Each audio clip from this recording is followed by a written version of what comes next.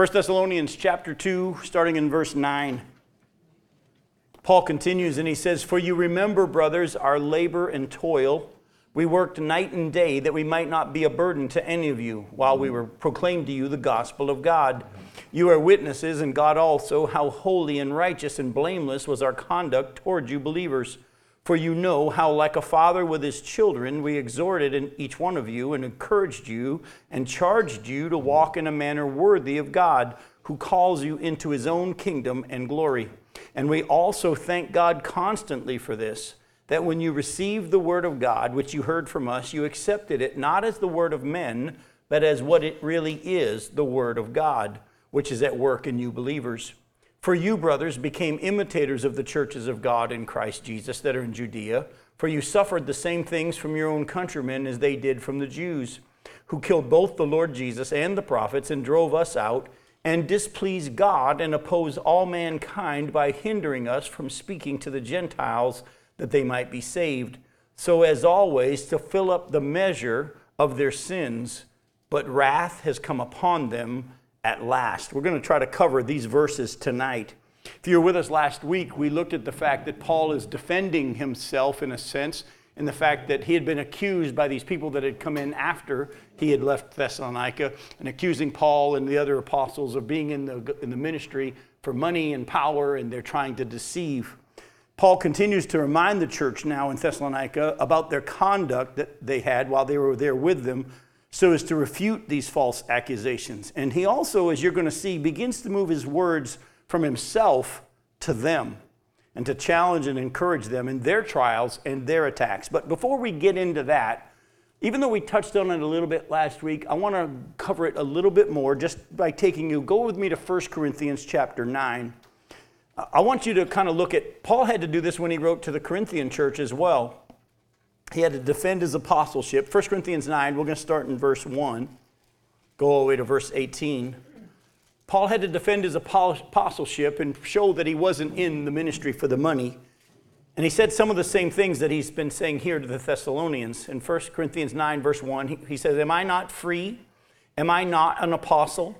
Have I not seen Jesus our Lord?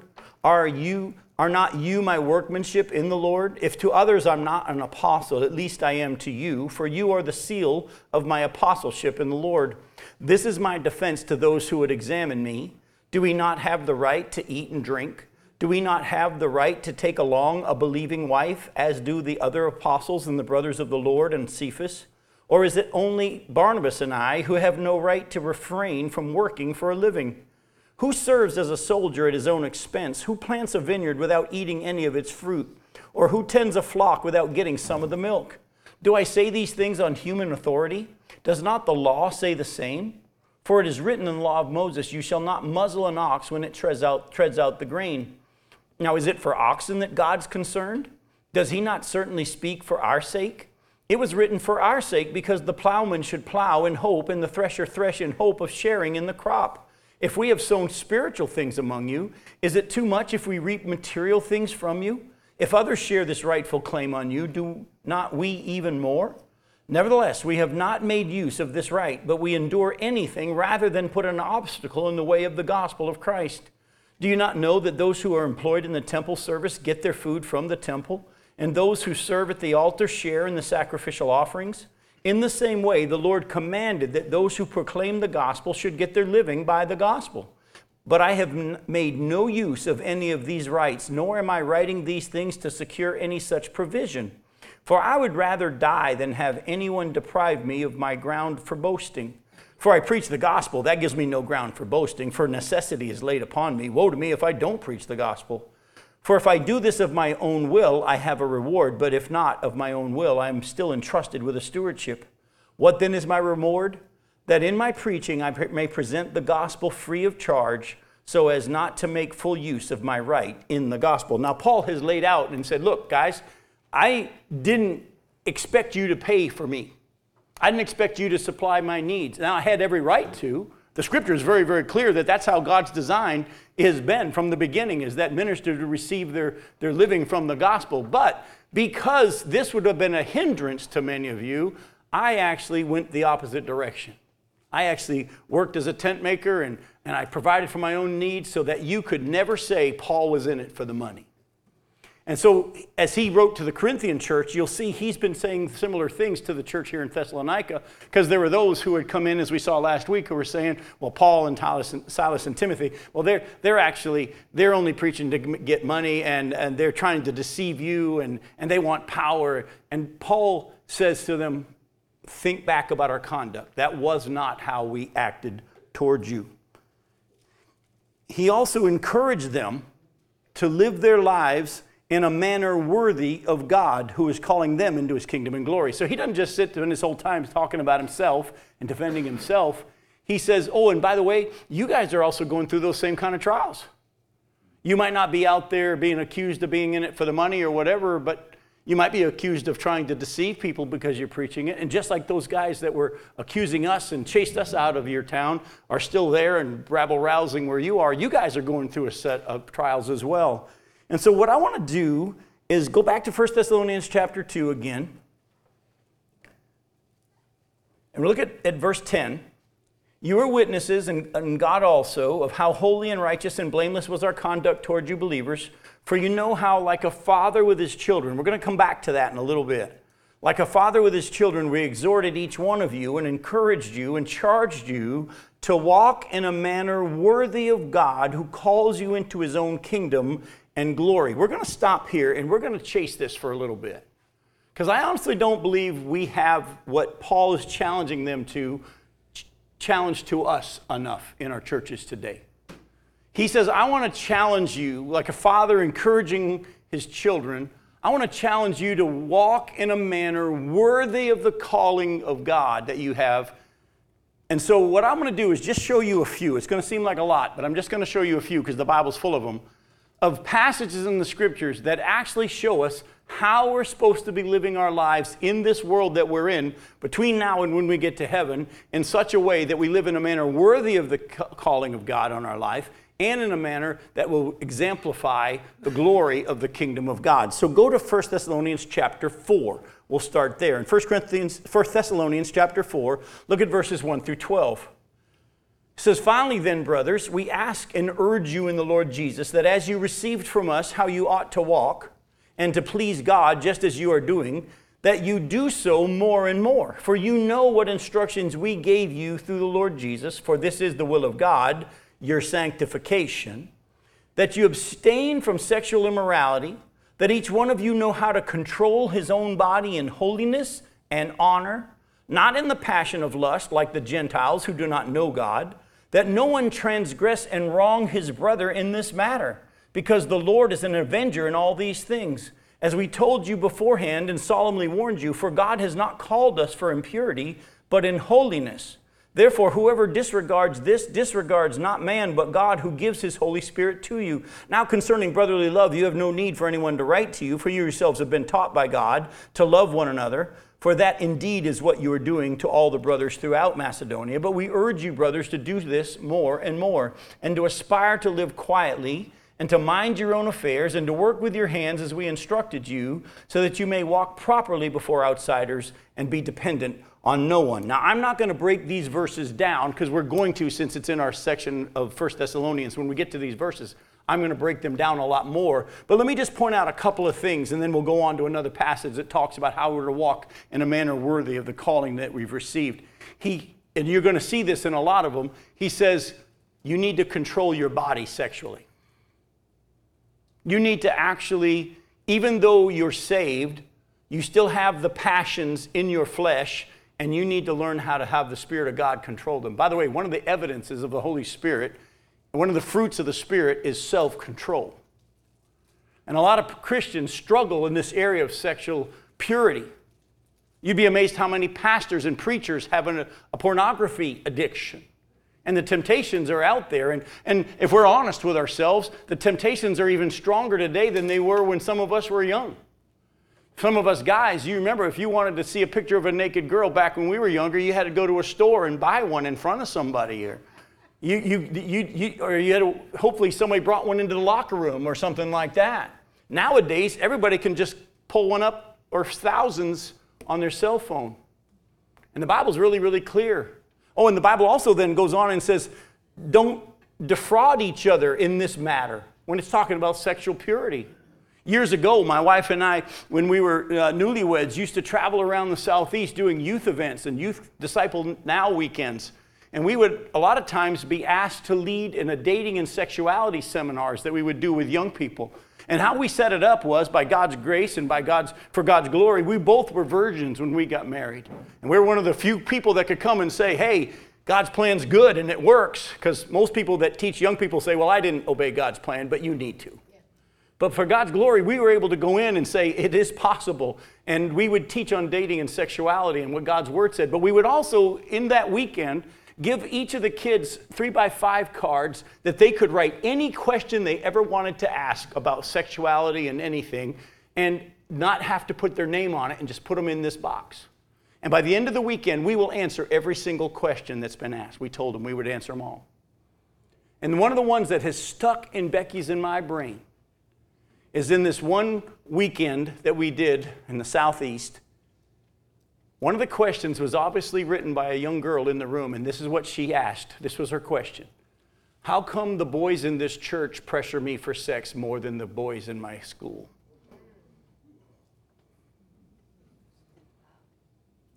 Sexual purity needs to be high on the list of our obedience to God. Go to Titus chapter 2.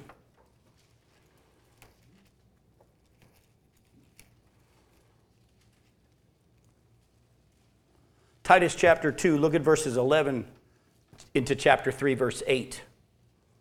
Again, we're not taking the time to break these all down, but we just want you to hear how the Bible's full of passages that show us how we're to live our lives. For the grace of God has appeared, Titus chapter 2, verse 11, the grace of God has appeared, bringing salvation for all people, training us to renounce ungodliness and worldly passions, and to live self-controlled, upright, and godly lives in the present age, waiting for our blessed hope, the appearing of the glory of our great God and Savior, Jesus Christ, who gave himself for us to redeem us from all lawlessness, and to purify for himself a people for his own possession, who are zealous for good works. Declare these things, exhort and rebuke with all authority. Let no one disregard you. Also remind them to be submissive to rulers and authorities, to be obedient, to be ready for every good work, to speak evil of no one, to avoid quarreling, to be gentle, and to show perfect courtesy toward all people. For we ourselves were once foolish, disobedient, led astray, slaves to various passions and pleasures, passing our days in malice and envy, hated by others and hating one another. But when the goodness and the loving kindness of God our Savior appeared, he saved us, not because of works done by us in righteousness, but according to his own mercy, by the washing of the regeneration and renewal of the Holy Spirit, whom he poured out on us richly through Jesus Christ our Savior, so that being justified by his grace, we might become heirs according to the hope of eternal life. Now the saying is trustworthy, and I want you to insist on these things, so that those who have believed in God may be careful to devote themselves to good works. These things are excellent and profitable for people. So again, here we see, not have your passions of your flesh win, self-control, honor amongst each other, love amongst each other, no quarreling. Go to Ephesians chapter 5. Look at verses 1 through 21.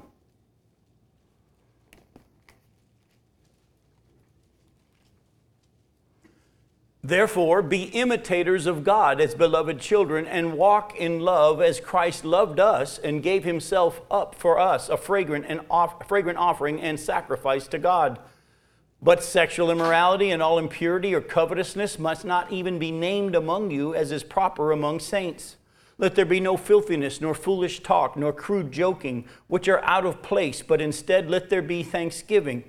For you may be sure of this, that everyone who is sexually immoral or impure, or who is covetous, that is an idolater, has no inheritance in the kingdom of Christ and God. Let no one deceive you with empty words, for because of these things the wrath of God comes upon the sons of disobedience. Therefore do not become partners with them, for at one time you were darkness, but now you are light in the Lord. Walk as children of light.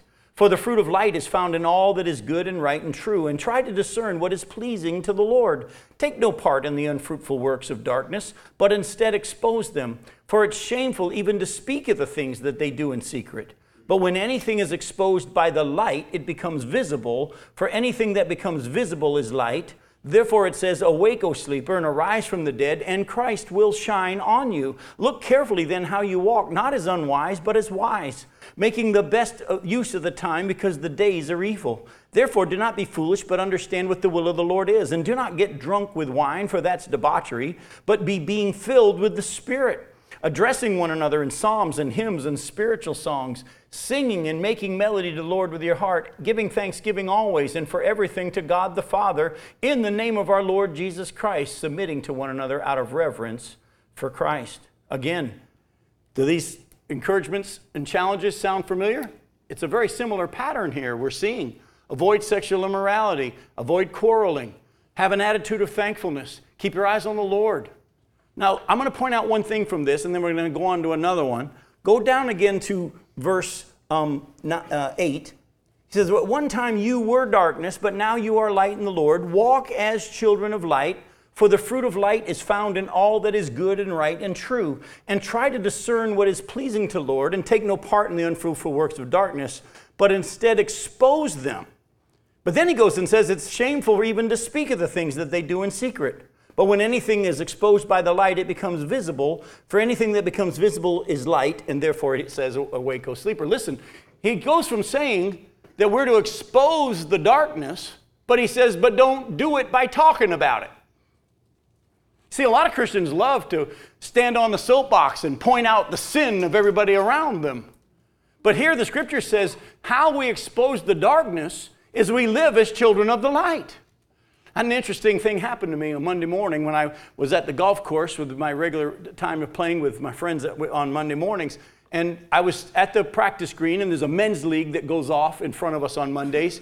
And this man that I had never talked to before came up to me and he goes, "Are you the preacher?" And I said, "Well, I'm a preacher. I'm not the preacher, but I'm a preacher." He said, "Well, I have a question. I think it'll be an easy one." I said, "What's your question?" He said, "When you're out there on the golf course and you're playing with people and they are all cussing and using foul language, do you tell them that you're a preacher and tell them to stop that?" I go, "No, I don't." He goes, "Why?" I said, "Because it's not my job to be the police. My job is to point people to Jesus. And when people do find out that I'm a preacher, a lot of times they'll curtail their language and say, pardon my French." I said, "But we're not as Christians out here to try to get everybody to start acting right. We're to let people know that there's a Savior." He goes, "Oh." And then he left. I have no idea why he was asking the question, but it was a very interesting thing. And so again, Christians, listen, our job is to allow the Lord to live through us in such a way that we're at peace. We're gentle. Our flesh is under control. We're not making the crude jokes that everybody likes to make. There's lots of opportunities where you could take something that's been said and twist it into a dirty little laugh. We're not to live like that. When the world is freaking out and complaining about the government, and we show that we actually, you know what, God's still got everything right in control, they're going to start to ask us for the reason and for the hope that lies within us. But again, too many of us Christians are out there trying to live the Christian life in the flesh, with man's wisdom. And that's not walking in a manner worthy of the calling that we've received. Did Jesus go on his mission to change the government? Was there wicked government in his time? Yes, not just in Rome, but also in the church. But what was he doing? He was coming to fulfill the role that God had given him to live the sinless life, to die for the sins of the world, and to draw all men to himself by doing so. And we have been left here, after having been saved, with missions as well. And we're to live out according to the gifting each of us have been given. We're not here to fix America and change the government. We're here to point people to Jesus Christ. And we do that by living self-controlled, upright, and godly lives. Go to Colossians chapter 4. Look at verses 5 and 6.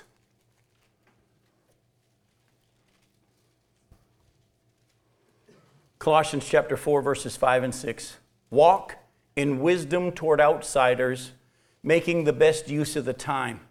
Let your speech always be gracious, seasoned with salt, so that you may know how you ought to answer each person. Don't miss that. Again, another problem we have, I see in the church, is that a lot of Christians like to have their prepared response. The one way that they share the gospel. Well, I always use the 4 spiritual laws, all right? No. The Bible tells us that God has already told us that when we go out, He's going to give us the words. There's nothing wrong with knowing the 4 spiritual laws or the Roman road or other ways to share the gospel, but never go with your prepared answer, because your prepared answer may not match up with what God's doing in that person's life. And you need to know how to let the Spirit of God show you how to answer each person. Go to 2 Peter chapter 3. 2 Peter chapter 3, verses 10 through 18.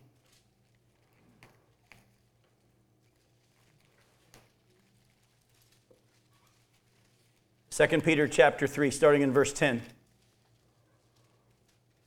But the day of the Lord will come like a thief, and then the heavens will pass away with a roar, and the heavenly bodies will be burned up and dissolved, and the earth and the works that are done on it will be exposed. Since all these things are thus to be dissolved, what sort of people ought you to be in lives of holiness and godliness, waiting for and hastening the coming of the day of God, because of which the heavens will be set on fire and dissolved, and the heavenly bodies will melt as they burn? But according to His promise, we are waiting for a new heavens and a new earth in which righteousness dwells. What sort of people ought we to be in this world that's going to be all burnt up? People of holiness and godliness. Now, folks, are we going to do it perfectly? No. Some of you might still struggle with sexual temptations.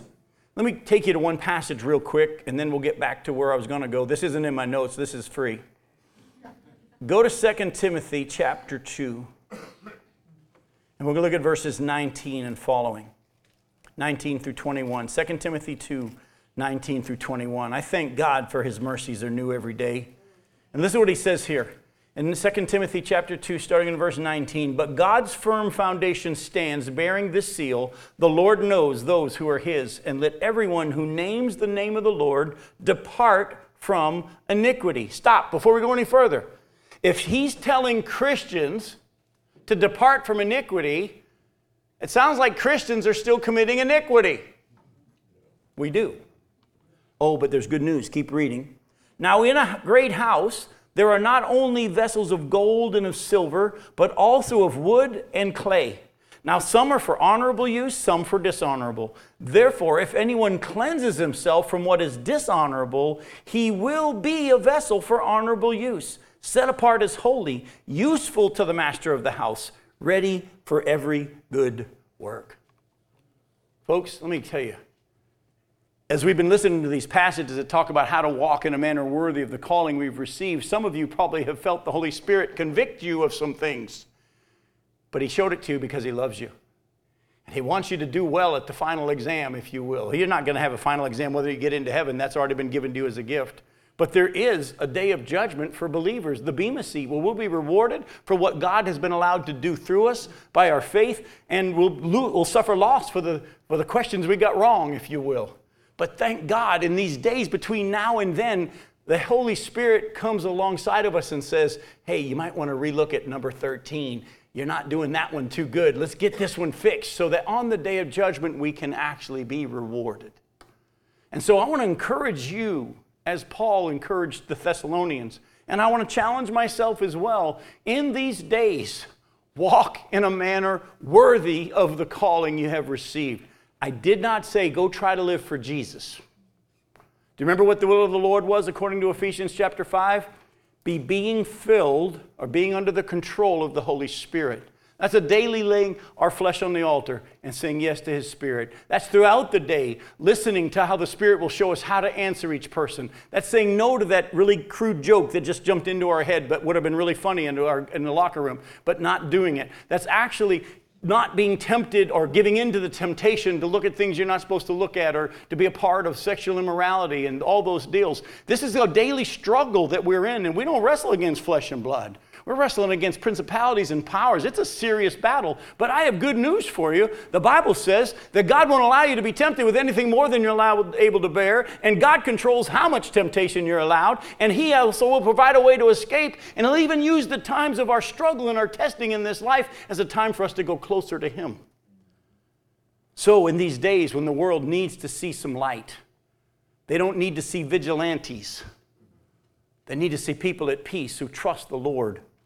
I want to challenge you to be one of those people. By the way, I've only scratched the surface of the multitude of passages that talk about how we're to live in these last days.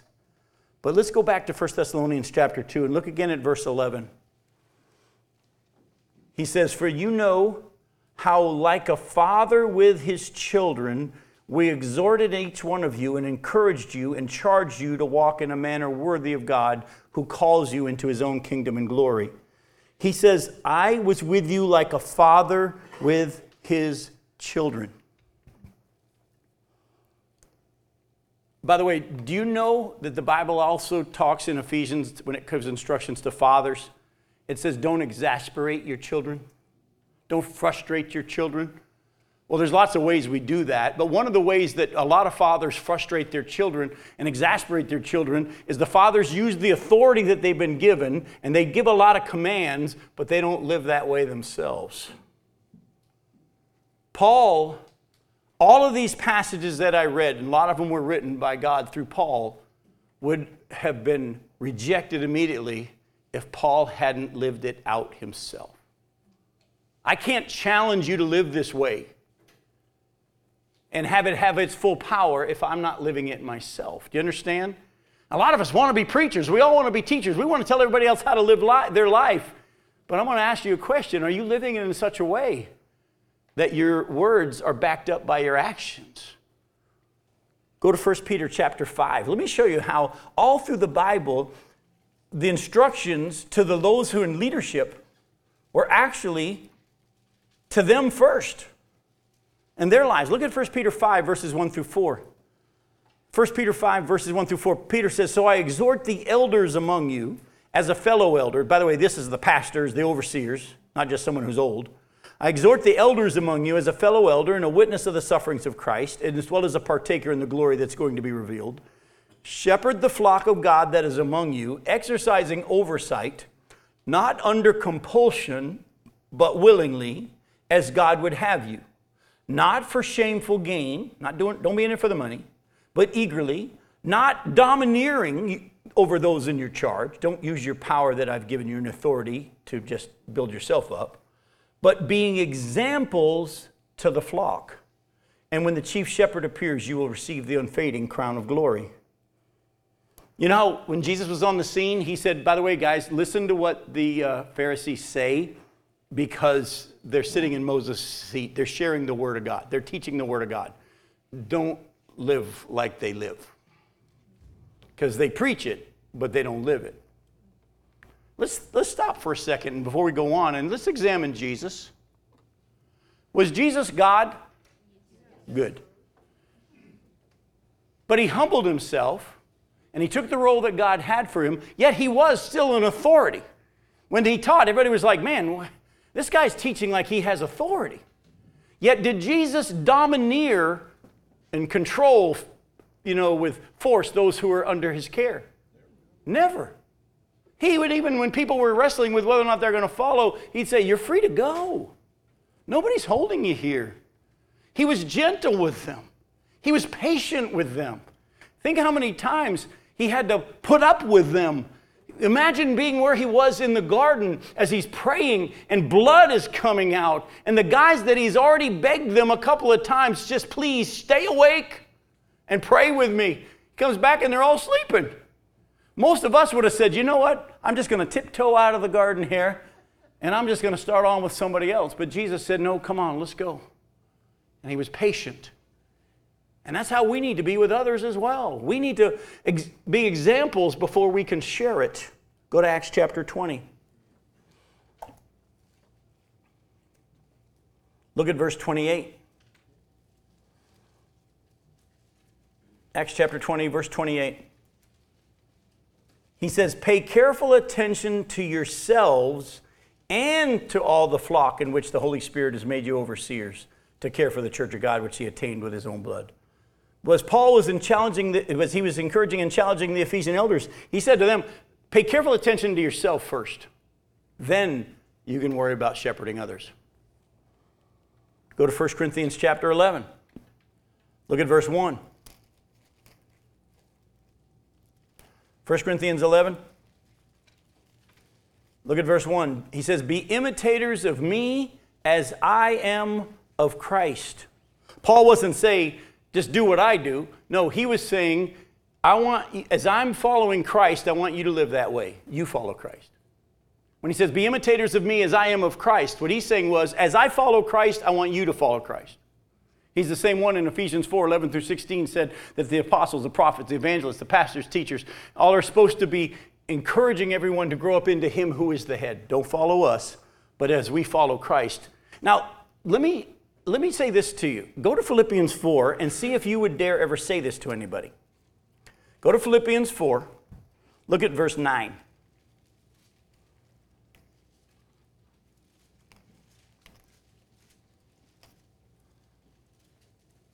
Paul says, what you have learned and received and heard and seen in me, practice these things and the God of peace will be with you.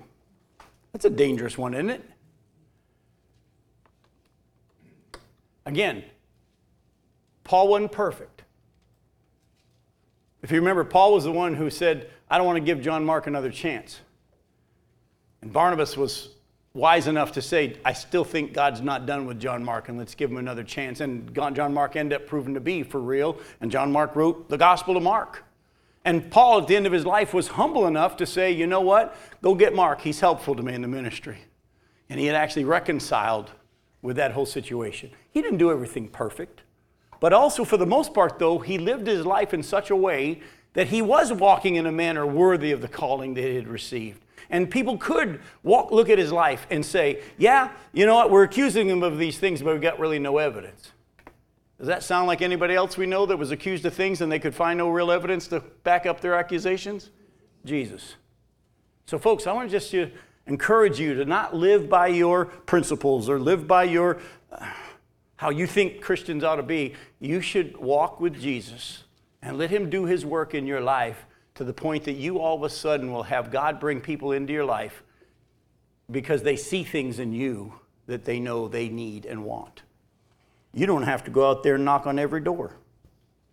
Now go back to 1 Thessalonians chapter 2 though, and there was something we looked at last week that I didn't take the time with, but it ties to where we just were. He just said he was like a father with his children, but look at verses 7 and 8. 1 Thessalonians 2 verses 7 and 8.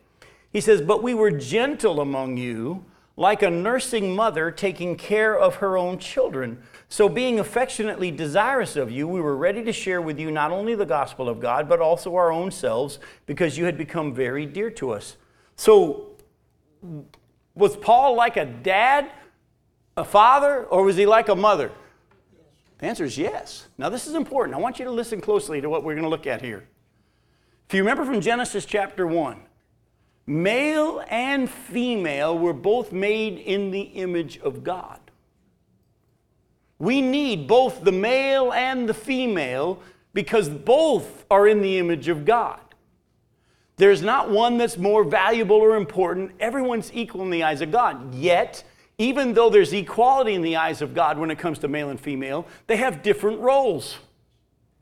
And we have to keep that in mind as well, because God has his purpose and his plans. But don't ever think for a second that the female side, I hate to even put it this way because people try to twist it, or that the female side of God, if you will, is not God. It is. Go with me to Isaiah. Look at chapter 49, verses 14 through 16. Isaiah 49.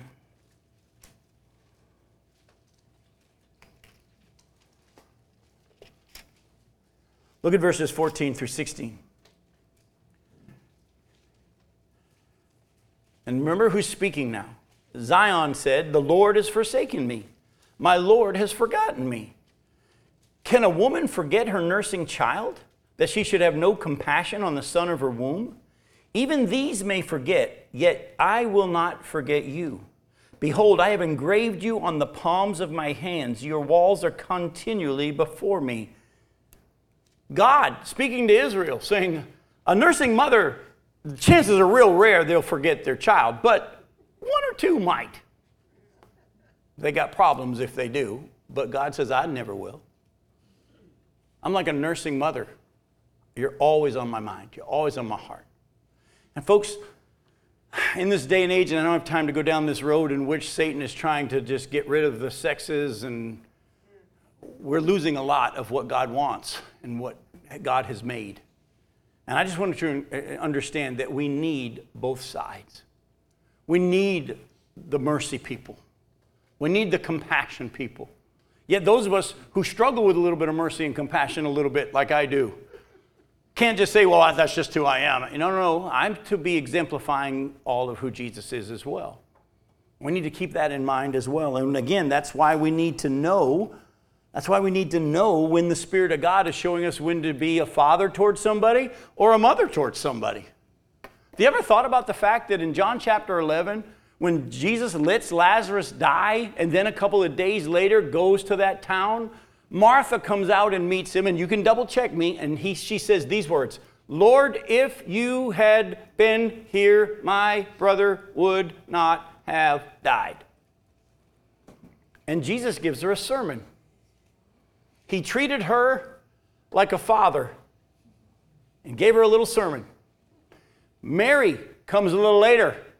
She said, you can double check me, Lord, if you had been here, my brother would not have died. Word for word what Martha said. And you know what Jesus did with Mary? He cried with her. He wept. You see the danger of saying, well, that's just who I am? No. You have the Spirit of God within you. We need men. We need women. But we men need to also understand there are going to need to be times that we show a little bit of God's compassion. Women need to understand that some of these times you got to stop coddling and actually give a little backbone for your kids. And you're going to have to let the Spirit of God tell you when that is and how that is. Because only He knows where they are in their journey. And when we got lots of people who would love to tell you, well, in this instance, this is what you're going to do with your kid. No. And as you guys are finding out, by the way, Thomas and Emma, and you will find out a lot more, the two you have, even though they look like identical twins 2 years apart, they're going to be so different. 3 years apart. They're going to be so different. And you're going to have to let the Spirit of God show you how, in those instances, to when to be firm and when to be loving. We need both sides. We need men. We need women. But the women need to be, when the Spirit of God shows them, a little more manly. And the men, when the Spirit of God shows them, need to be a little more womanly. It's kind of tough, isn't it? Paul says, we were like you, like a nursing mother. But we were like a father, encouraging and challenging. There was a balance in the fullness of who God is.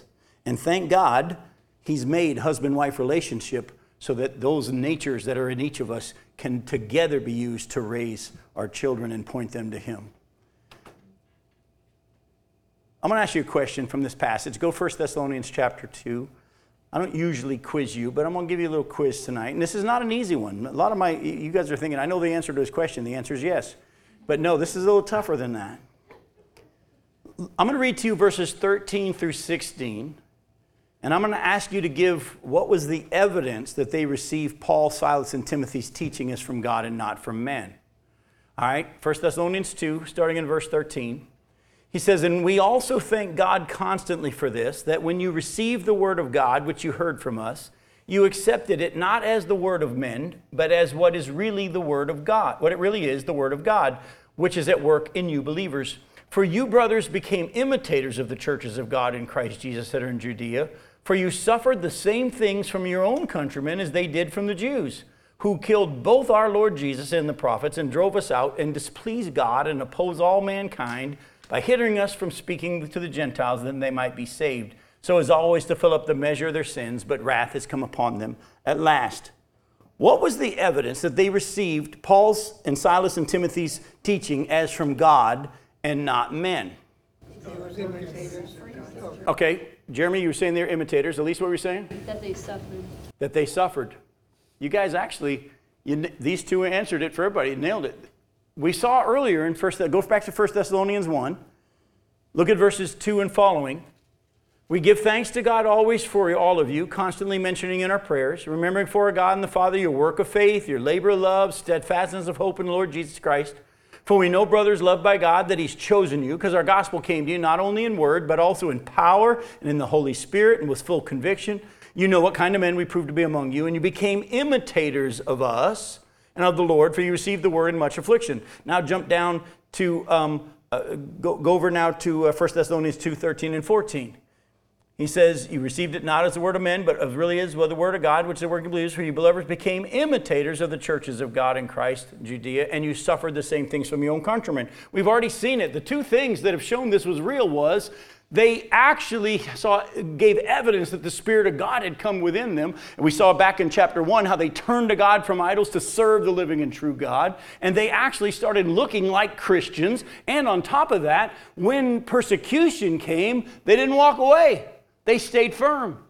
And so, folks, that's what I want you to hear. As we walk in a manner worthy of the calling of God, some of the evidences that our salvation is real is that there's going to be an evidence of the Spirit of God. We're actually going to look like a real Christian, not talk like a real Christian, but look like a real Christian. And on top of that, when persecution comes, we don't leave. You see, perseverance and continuation, even in the midst of severe persecution, is one of the evidences of salvation. Go to Hebrews chapter 10. That's why I told you before, I'm excited about the craziness of these days. It's getting harder to fake being a Christian. The attacks on us as believers is going to get worse and worse, even in America. To anybody that say that there's only one way, to anybody that say there's such a thing as absolute truth, anyone to say that there is such a thing as sin, we're going to be persecuted. We're going to be attacked. Go ahead. Well, if you go back to Acts, where they went to Jason's house, and they were saying, oh, well, because you're doing all of this, exactly like it. So they were standing out as Christians. Yes. Right? And we're going to see that later on in our study of Thessalonians. We're going to go back and take a look at Jason and some interesting things there as well. But definitely, yes, they became evident. Hey, you guys look like these guys that just came in, and they went after them too. Look at Hebrews chapter 10, verses 32 through 39. The Hebrew writer says, but recall the former days when after you were enlightened, you endured a hard struggle with sufferings, sometimes being publicly exposed to reproach and affliction, and sometimes being partners with those so treated. For you had compassion on those in prison, and you joyfully accepted the plundering of your property, since you knew that you yourselves had a better possession and an abiding one. Therefore, do not throw away your confidence, which has a great reward, for you have need of endurance, so that when you have done the will of God, you may receive what is promised. For yet a little while, and the coming one will come and will not delay, but my righteous one shall live by faith. And if he shrinks back, my soul has no pleasure in him. But we are not of those who shrink back and are destroyed, but of those who have faith and preserve their souls. If you know, the Hebrew writer was writing to a group of Christians who had proclaimed Christianity, but because of their persecution and they're losing their jobs and kicked out of the synagogue and losing their homes, a lot of them were thinking, you know what, let's go back to Judaism. And the Hebrew writer is dealing with the fact that, hey, if you go back through the book of Hebrews, he was saying, hang on for a second, guys. Jesus is better than Moses. Jesus is better than the angels. Don't you understand that you've moved into something that's greater? Now, there were some that were thinking about going back, and that's why the Hebrew writer had to say over and over some things that were pretty scary, like, hey, if you started and you don't finish, you don't got it, and there's no second chance for you. If you've been once enlightened and you've had God open your eyes to the truth and you turn away from it, there's no repentance. You've already trampled underfoot the blood of the covenant. There's evidence of real salvation. Rain that falls on the ground lands on everything, and some produces crops, some produces thorns. And how you respond to the Holy Spirit coming down is going to be the evidence of your real salvation. But he says, we have evidence in your life that it's actually real. Why? Because you went through and are going through this kind of suffering, and you're sticking. I did a message this morning, and it's one I'm going to be preaching a lot around the country, on what it means to really follow Jesus and how Christians today really aren't following Christ and the reasons why. And one of the reasons why is discouragement. A lot of people stop following Jesus because he doesn't do things in our life the way we thought he would. John the Baptist even struggled with that, didn't he? John the Baptist was sitting in prison and he said, hey, a couple of his disciples, he said, go ask Jesus this question. Are you the one?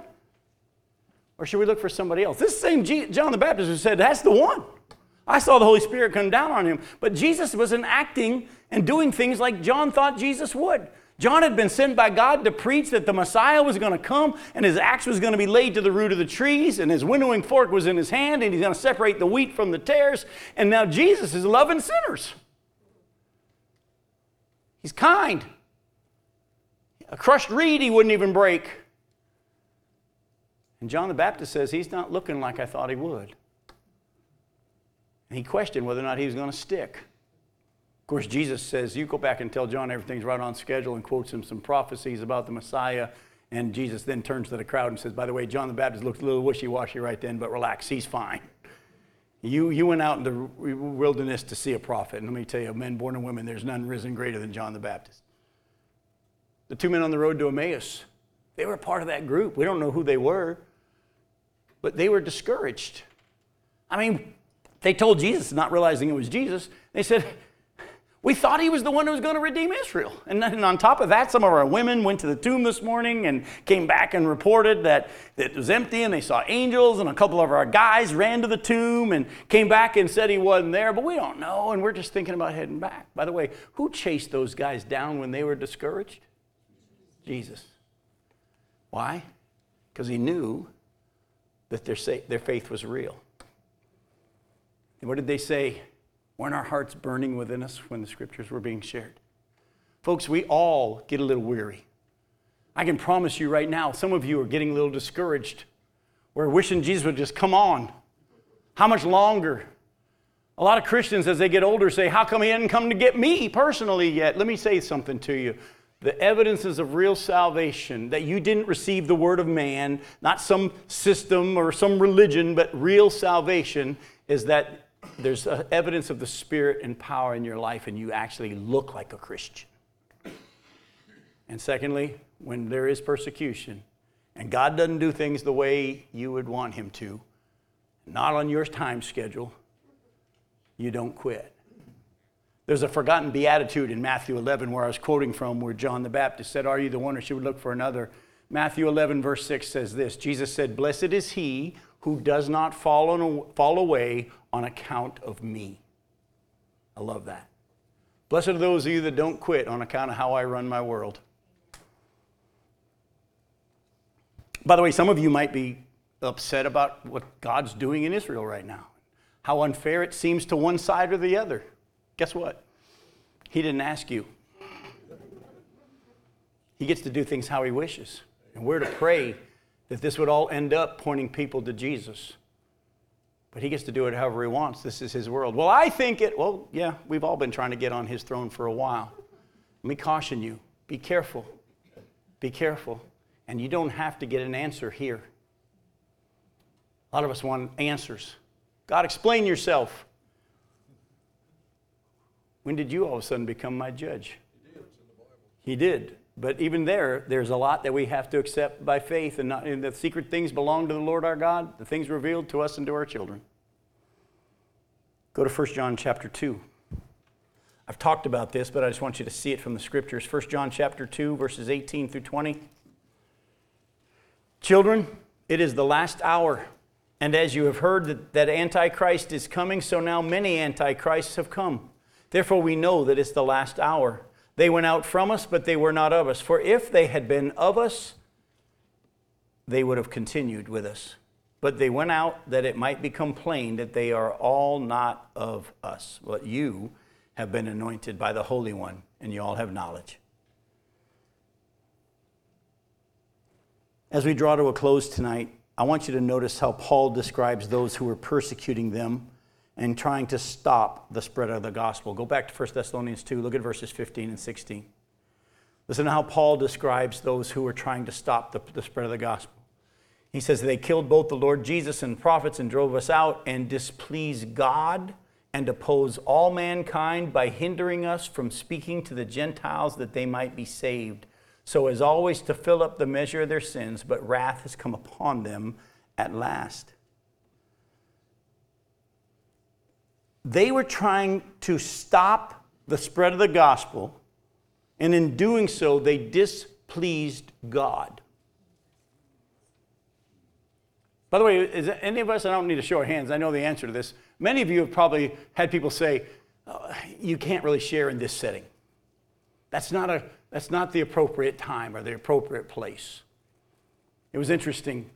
I was the associate pastor of a church in New Orleans, and I went to a funeral that the senior pastor went and preached, and we're at the graveside. And at the graveside, the pastor preached the gospel clearly but boldly. And in the middle of him doing this at the graveside, one of the family members got up and stormed off. When he was done, the pastor went and found the guy. And he said, I saw you storm off. Why'd you storm off? And the guy goes, this was neither the time nor the place for you to share that. And the pastor looked at him and said, there's no better time and no better place. Because we're all going to end up in one of these. Just recently, I was in Gainesville, Florida, on one of my preaching trips and had a day in which I could play golf. And if I have a day I can play golf, I'm going to. And I didn't have anybody to play with because the guys I usually play with up there were both sick. And so I actually got paired up with 3 college students from the University of Florida. I didn't tell them I was a preacher, and I didn't tell them I was a Seminole fan. But we got playing, and through the round, of course, they're going to finally ask what the old guy does. And when I told them, you could obviously tell that was the last thing they wanted to hear. I'm always looking to see if the Spirit is working, are they receptive? And it was very clear they did not want to hear. They were at the point in their life where they were having fun, they were partying, they were living for themselves, and that was all they wanted to think about. And any idea of anything else, they didn't want to hear it. And so I have learned the Spirit of God tells you when to speak and when not to speak. So I left it alone, helped them in their golf games and their swings a little bit.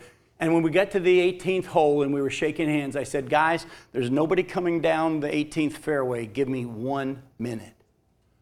They said, what's that? I said, you know I'm a preacher.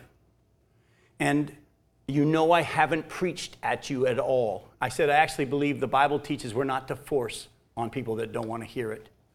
But I also have a heart for you guys. And I would be wrong if I didn't tell you that an eternity is real. And that there's reward and there's wrath. And guys, you would agree that things are getting a little crazy in this world. And they said, yes, sir. I said, don't take eternity lightly. All I'm going to ask you to do is to consider the words and the claims of Jesus Christ, not the church. I want you to consider the words and the claims of Jesus Christ. And I love you enough to not just act like it and that eternity is not going to happen. But I want you to consider and not take it lightly. And they actually thanked me. And then we left. If you really love them, you'll tell them, oh, be careful. Don't have the attitude of, well, if I love everybody, I'm going to tell everybody. No, let the Lord tell you when to speak and how to speak, seasoned with salt and graciousness. They displeased God. Go to Acts chapter 5, verse 39.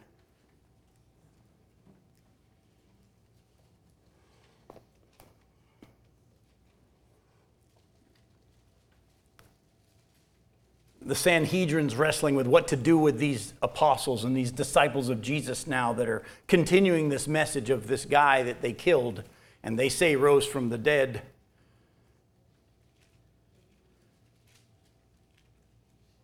Start in verse 33. When they heard this, they were enraged and wanted to kill them. But a Pharisee in the council named Gamaliel, the teacher of the law, held in honor by all the people, stood up and gave orders to put the men outside for a little while. And he said to the men of Israel, take care what you're about to do with these men.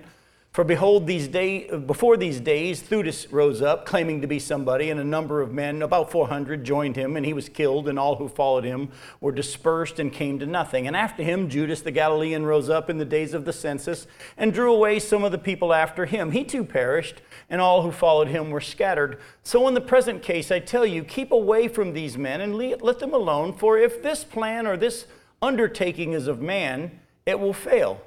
But if it is of God, you will not be able to overthrow them. You might even be found opposing God. Isn't that interesting? By the way, Gamaliel said that how many years ago? Over 2,000? Guess what? We're still here. The gospel's real. And those who are fighting against it are fighting against who? God. Can he defend himself? Does he need our help? No, just go as light in the world. Just be light in the world. Oh, some of you may be put to death for your faith. The gospel's offensive. We're not to be offensive. We're to be winsome. The gospel's offensive by itself. But understand, they're not fighting you. They're fighting God. Now, as we wrap up tonight, he makes an interesting statement here. Go back to 1 Thessalonians 2. He says in verse 16, so as always to fill up the measure of their sins, but wrath has come upon them at last. Now, other translations could be, wrath has come upon them completely or forever. What's Paul saying here? What he's saying is this. Paul is so certain of some of these people's permanent rejection of the gospel that he declares their final judgment before it happens. That's what he's saying is. These people that are fighting against God, their judgment's already set. Their judgment's already set. In other words, you don't have to worry about fighting back against them. They're going to get it. And by the way, they're going to get it from someone greater than you or I. And he's the one who knows everything. And he's the one who's able to fairly judge. We all like to quote John 3:16, but does anybody know what it says in verses 17 and 18?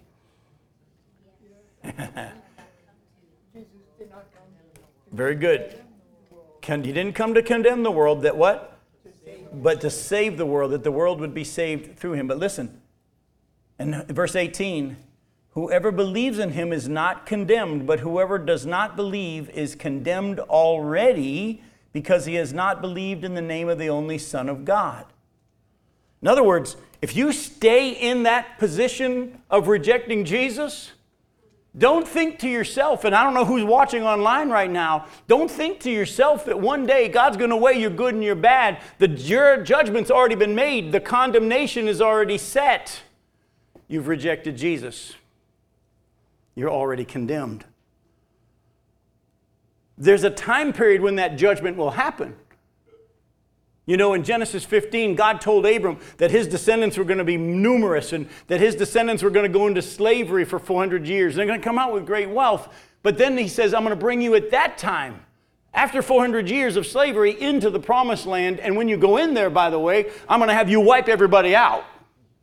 But I'm going to wait for 400 years because the sin of the Amorites hasn't reached its full measure yet. When God had the nation of Israel go into the promised land and kill everybody, it was because they had had 400 plus years of opportunity and they had rejected, and God determined that's when the door was shut for them. God's already determined the day of judgment. Acts 17:31 says he's already set the day. It's already been set. The judgment's coming. Don't be in the group who rejects God. We're to be in the group that shares the truth, believes the truth, trusts in the truth, lets God handle it in his own time. Let me close with John chapter 3, verses 19 through 21. And this is the judgment. The light has come into the world, and people love the darkness rather than the light because their works were evil. For everyone who does wicked things hates the light and does not come to the light, lest his work should be exposed. But whoever does what is true comes to the light, that it may be clearly seen that his works have been carried out in God. When I started this ministry, or responded to God's call in my life to this ministry 17 plus 18 years ago, I thought that my ministry was going to be used to have this revival break out and churches were going to get serious with the Lord. And I've come to realize that God said, I didn't tell you that they were going to listen. I told you to go preach it. What if my ministry, and God has used it where many have listened, but what if my ministry was also so on that day when they stood before God and tried to say I never heard, that he played a few videos of Jim Johnson sharing it with them. Not all who are in churches really know Christ. My prayer is that each of us will walk in a manner worthy of the calling that we've received, and let the Holy Spirit show you what he wants to work on next. I love you. We'll see you next week. Thanks for coming.